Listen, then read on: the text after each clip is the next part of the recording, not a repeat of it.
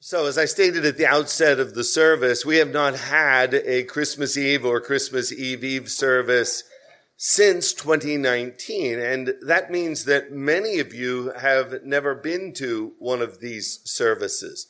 So let me just tell you traditionally, and Christmas is a time for tradition, let me tell you traditionally what this service looks like or what some of the components of it are. You've already enjoyed the carols, you have already enjoyed the children's sermon, and there's something that we in years gone by have done. It sort of became a tradition here, and that is at the outset of my sermon every year, I feel the liberty to tell 3 Christmas jokes.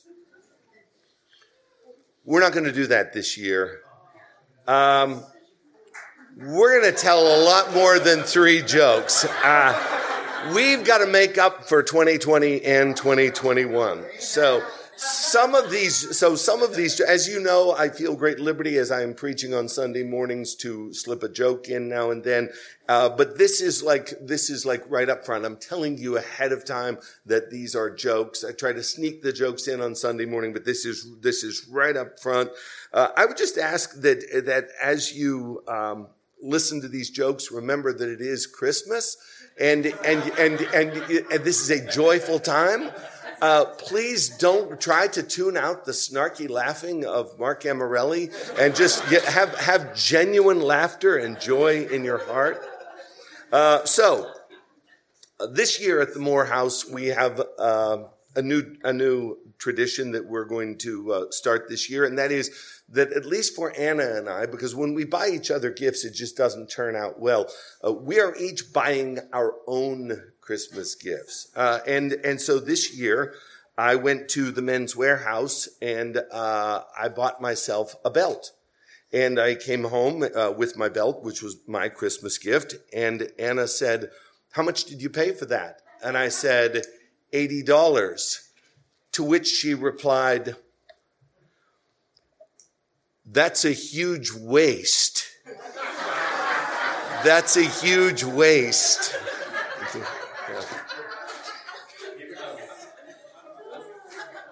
You know, last year, Anna asked for a fondue set. And I said, "Okay, we're only getting each other one gift. Are you certain?" "Yes." I said, "Have you really thought this thing through?" She said, "Yes." I said, "Are you skewer?" Are you skewer? The fondue set, are you? Explain it to those around you so that we can all enjoy this together.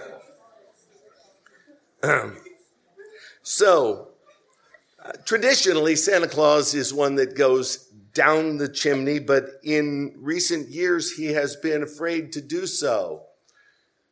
Anybody know why? Because he is claustrophobic. Claustrophobic. This is, the worse they are, the better they are. Right. Why does Santa Claus have 3 gardens? It's so he can ho, ho, ho. Thank you. Oh, they just keep coming. Yeah. And this next one is one that I made up. So I bought an Advent calendar and I took it home, but when I opened it, to my dismay, it only had Saturdays. And then I realized I had actually bought an Adventist calendar. That's not bad. And ladies and gentlemen, Santa Claus walks into a diner and orders Eggs Benedict. The waiter brings it to him on a hubcap, and Santa Claus says, "What's this?" And the waiter said, "There's no place like Chrome for the hollandaise." Thank you very much. Thank you very much. You were kinder to me than I deserve. Turn your Bibles, please, to Matthew chapter 1. On several occasions from this pulpit, I've gone to great lengths to point out the multiplicity of errors that are present in most nativity scenes and in most Hallmark Christmas cards. I am not talking about the secular side of Christmas, the tree, the Santa, the reindeer, and Frosty.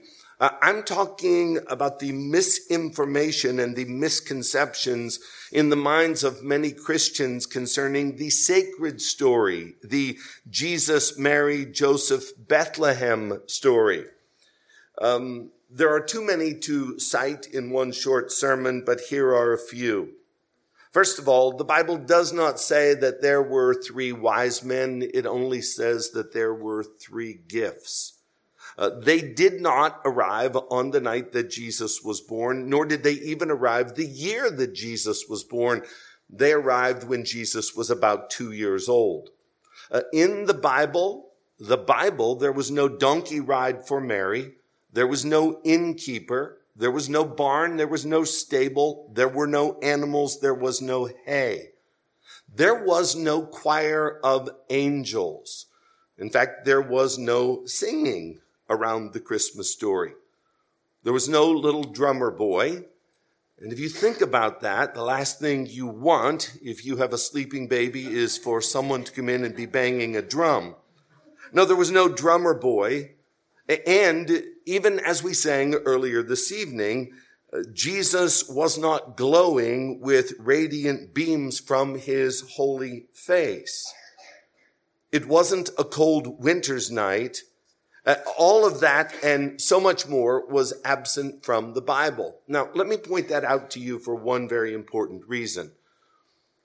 Salvation is very important. If you believe that salvation comes through knowing God, and you believe that we know about God from reading the Bible, you might have an idea as to what leads to salvation.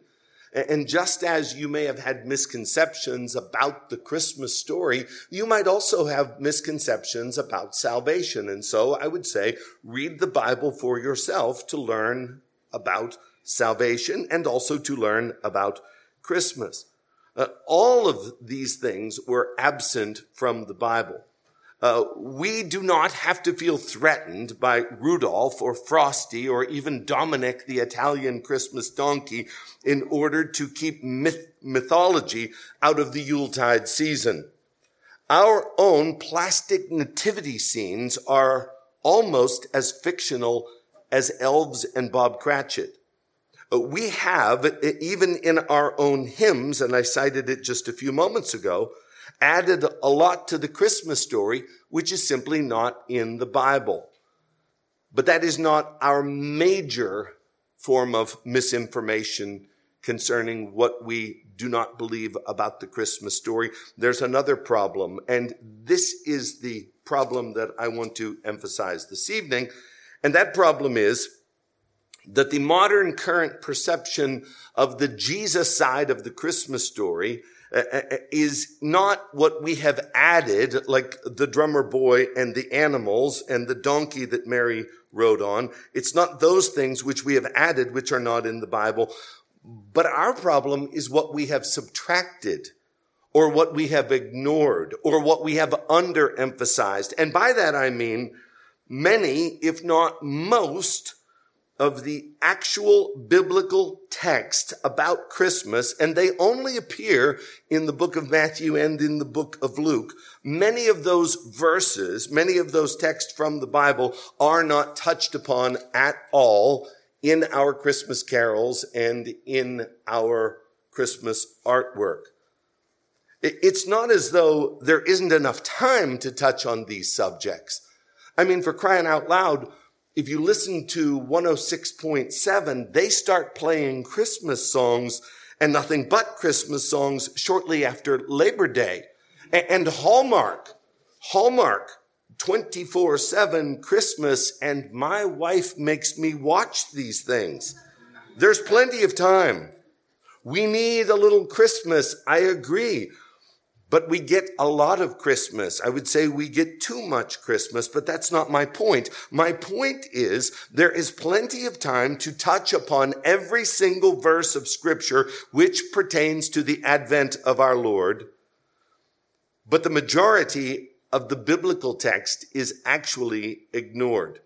Let me illustrate this very quickly from the book of Luke.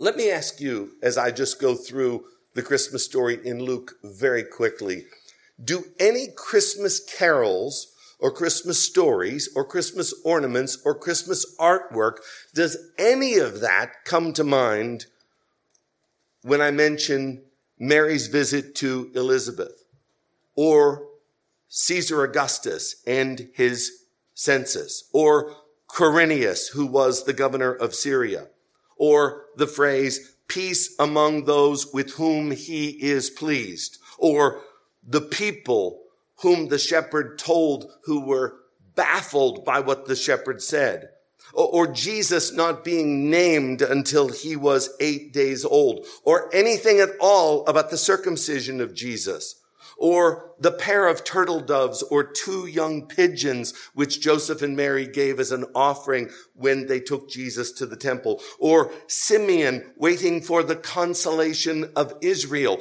What does that even mean? But that's part of the Christmas story. Or Simeon coming in the Spirit to the temple. Have you thought about that at all this Christmas season? Or what about a light for revelation to the Gentiles? That is in Luke chapter 2. Or what Simeon said to Mary, a sword will pierce through your soul. Or the widow Anna fasting and praying for the redemption of Jerusalem. What does that even mean? And that's just in the book of Luke.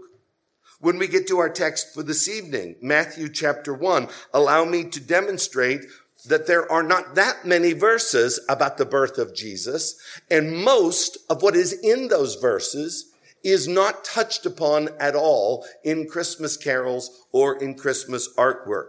Listen as we go through the text here, beginning in Matthew chapter 1, verses 18 and 19. Now, the birth of Jesus Christ took place in this way. When his mother Mary had been betrothed to Joseph, before they came together, she was found to be with child or pregnant from the Holy Spirit.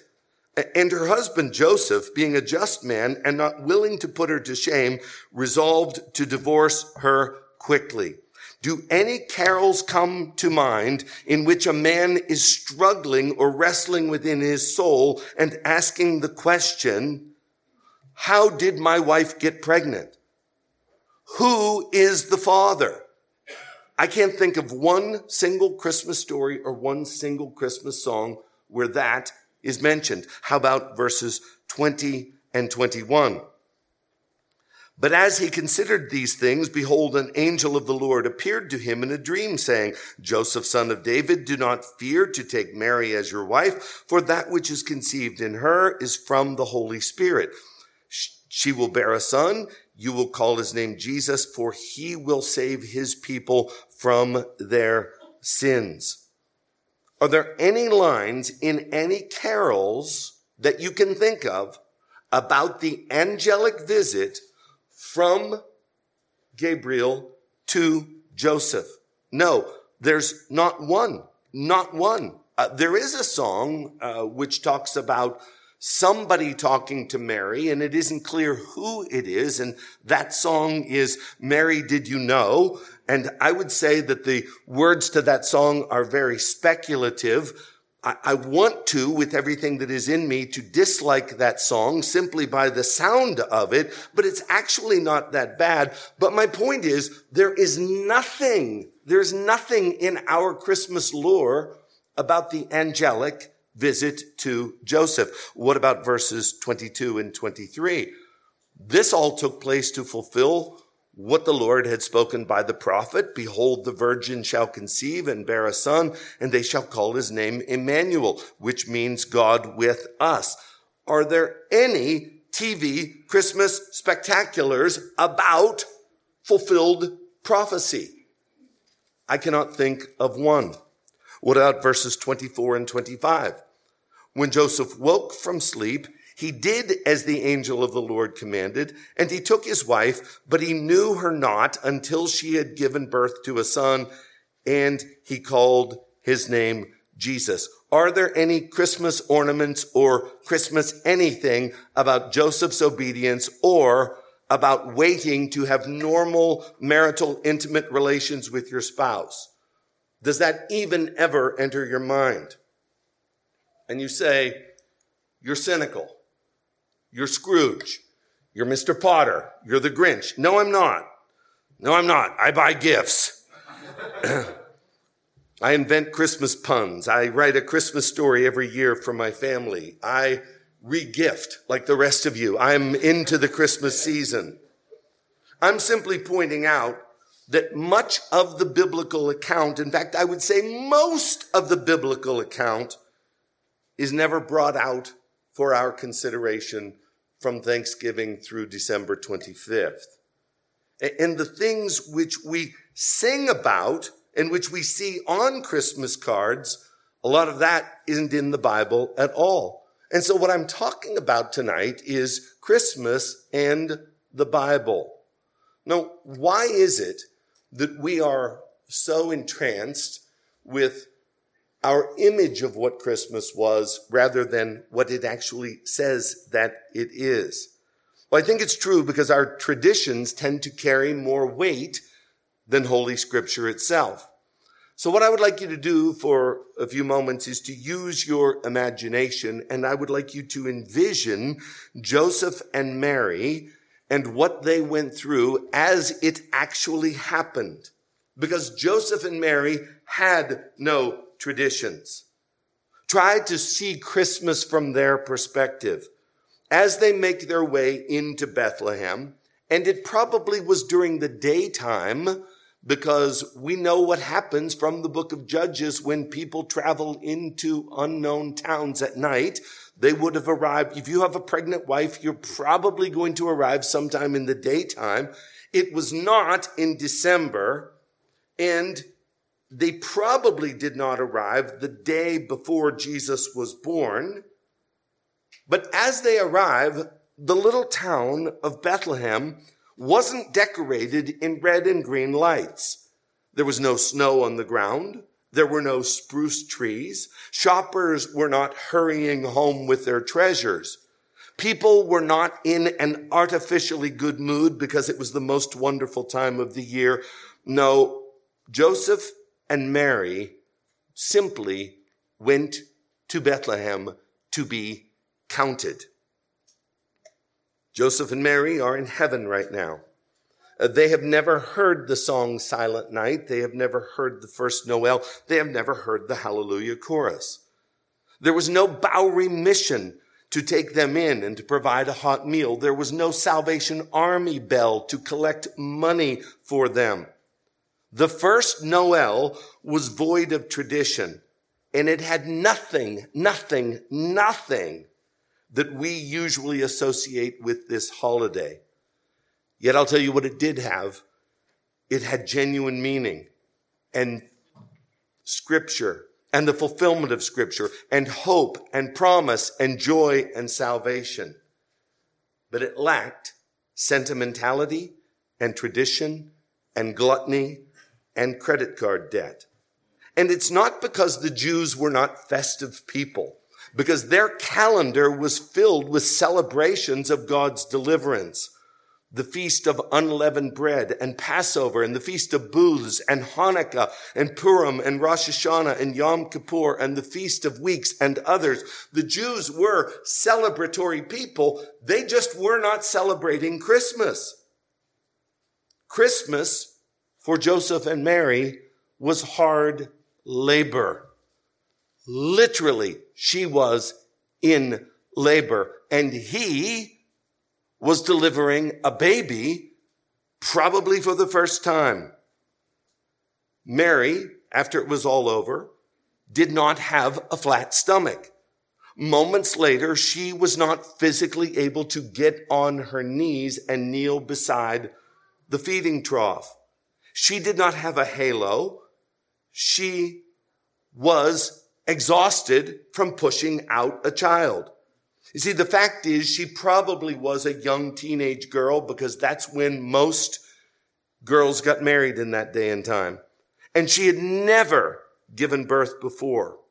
Her contractions were electrifying. So they tell me, because that's the way it is with all women.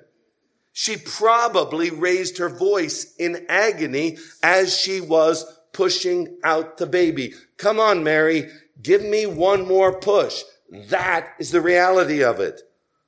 She gave birth just like any other woman, with all of the blood and all of the water and all of the mess which accompanies every childbirth. I have seen 5 childbirths in my life.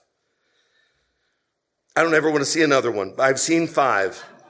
I have seen my 4 children being born, and then when I was in 10th grade, Mr. Weber in the movie in health class sort of showed us a birth, but you've got to remember this was Du Bois, Pennsylvania in the 1970s. He didn't actually show us a birth. It was a reel-to-reel film. Mr. Weber thought it would be funny to start the movie at the back and watch the doctor pushing the baby up into the woman. So these are the births that I have seen. I never want to see another one again. It is a mess. And then after the baby comes out, as all first-time mothers do, Mary has to learn how to breastfeed him and to burp him and to change him. Christmas was real people with real struggles and a real mess to clean up after the baby came out. So, this evening we have looked at what we have added, which wasn't in the Bible at all, and what we have subtracted or avoided.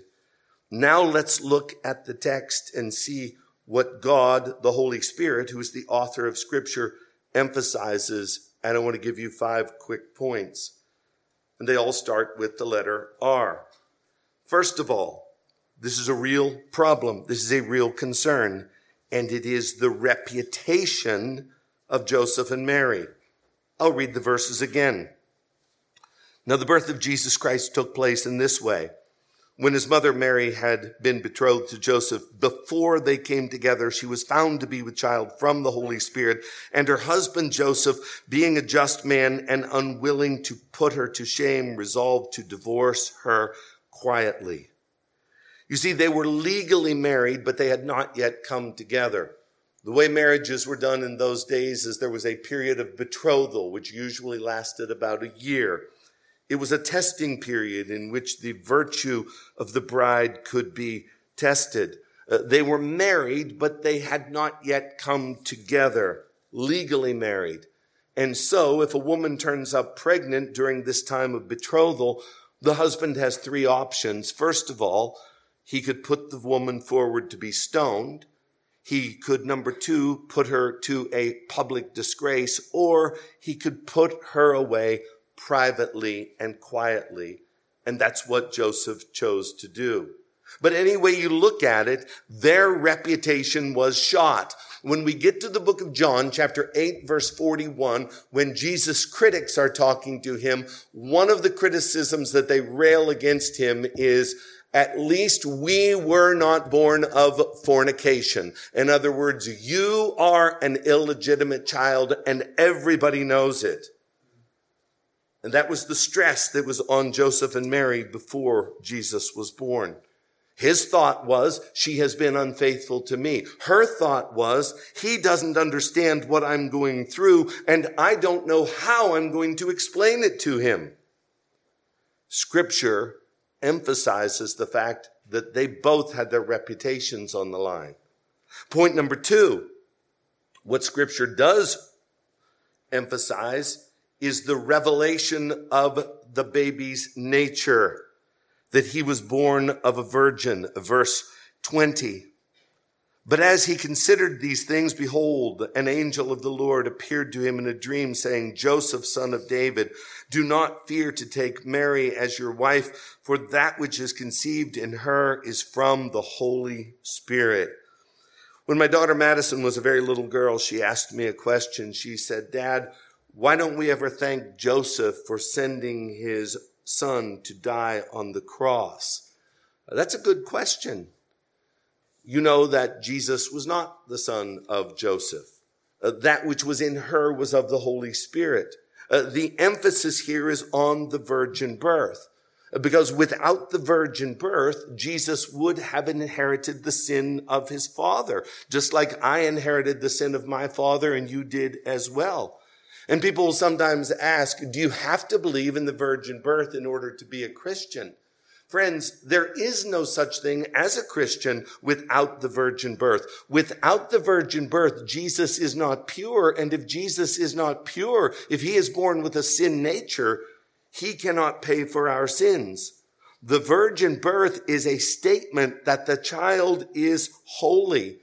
And he was holy, and he lived perfectly, and he did fulfill the law, and he was the spotless Lamb of God. He was pure, and he needed to be pure in order to pay for your sins and mine, and he needed to be pure so that when his righteousness is given to us, it is an acceptable righteousness which we can present to God. The nature of the child being pure and virgin born is what the Holy Spirit emphasizes. Number 3, and very important, is the fact that we learn from Scripture about the reliability of Scripture, verses 22 and 23. And all this took place to fulfill what the Lord had spoken by the prophet. "Behold, the virgin shall conceive and bear a son, and they shall call his name Emmanuel," which means God with us. 600 years earlier, God had promised through the prophet Isaiah that a virgin would conceive and bring forth a son, and you were to call his name Emmanuel. And Christmas proves to us that the Bible can be trusted. And the same Bible that says that there were shepherds in the field keeping watch over their flocks by night also says to you, you must be born again. And so when prophecy is given and prophecy is fulfilled, we can look at this book and say, it is the truth. Thy word is truth. We can read the Christmas story and our hearts can be warmed by the Christmas story.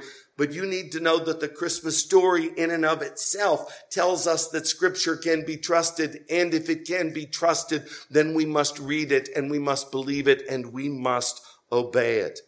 The Bible says that Jesus was born of a virgin. The Bible also says that you must be born again and that unless you repent, you will all likewise perish, and that you must deny yourself and take up your cross and follow Christ, and that whoever believes in him will not perish but have everlasting life. This book can be trusted, and the emphasis of the text in Matthew is to show us that the Scripture can be trusted. Number 4, our R word is response. We see in the text the response of the true believer. Again, look at verses 24 and 25. When Joseph awoke from sleep, he did as the angel of the Lord commanded him. He took his wife, but knew her not, did not have intimate relations with her until she had given birth to a son, and he called his name Jesus. Joseph obeyed. He was going one way. He had it in his mind to divorce her.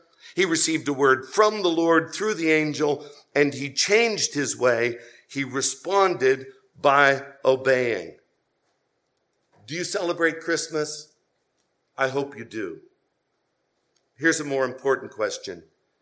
Do you obey the voice of the Lord? Do you obey the word of God? The response of a true believer is to obey. That is emphasized in Scripture. And then finally this evening, our R word is reason. The reason for his coming. Verse 21. She will bear a son, and you will call his name Jesus, which means Jehovah saves, for he will save his people from their sins. Jesus is the reason for the season. I like that bumper sticker. I think it's true. We just need to explain it more fully. What is the reason that Jesus came at Christmas time? What does that mean? He came with a purpose, and the purpose was the salvation of his people. You see, his people had a problem, and their problem was not politics, it was not poverty, it was not pain, it was not loneliness, but their problem was sin. There is no need for a savior without sin. There is no need for a doctor without sickness. The reason why Jesus came was because of sin. I'm a sinner. I have a problem. You're a sinner. You have a problem. And sin is not an end in and of itself, but sin leads to death. For the wages of sin is death, eternal damnation and separation from God in hell. We need help, and the help comes from Jesus, and the word Jesus means that Yahweh saves. 1 Timothy 1:15. Are we told in the Bible why Jesus came?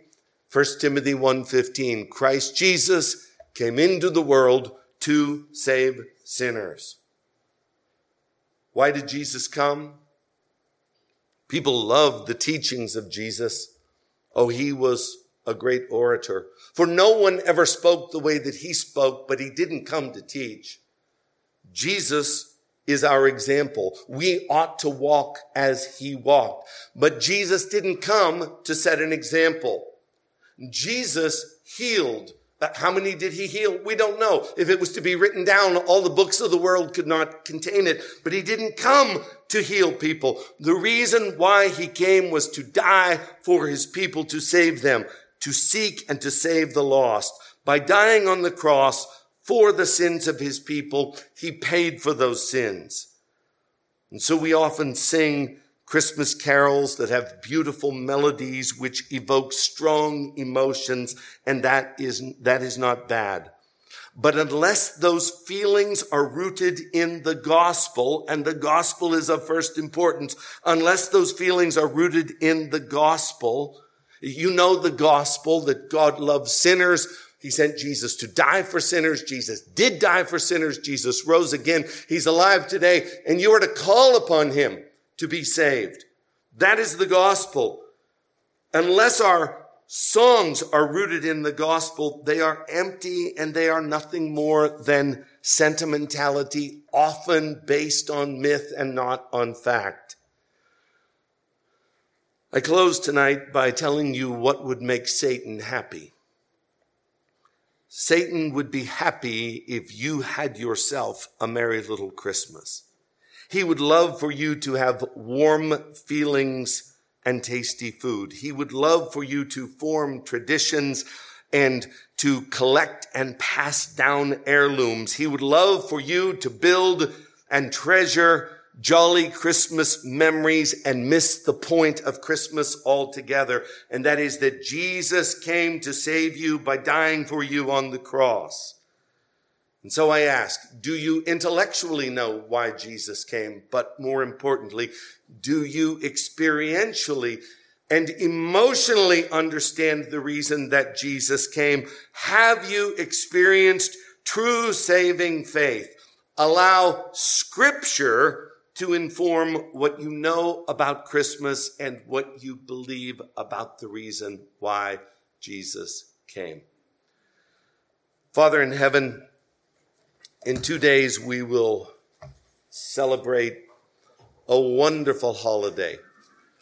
I would ask, Lord, that it would be based on fact.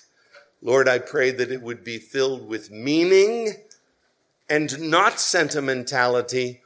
But Lord, I pray that it would be based upon meaning, true meaning and fact. And Lord, that we who celebrate it would be celebrating because we know the one who came to save us.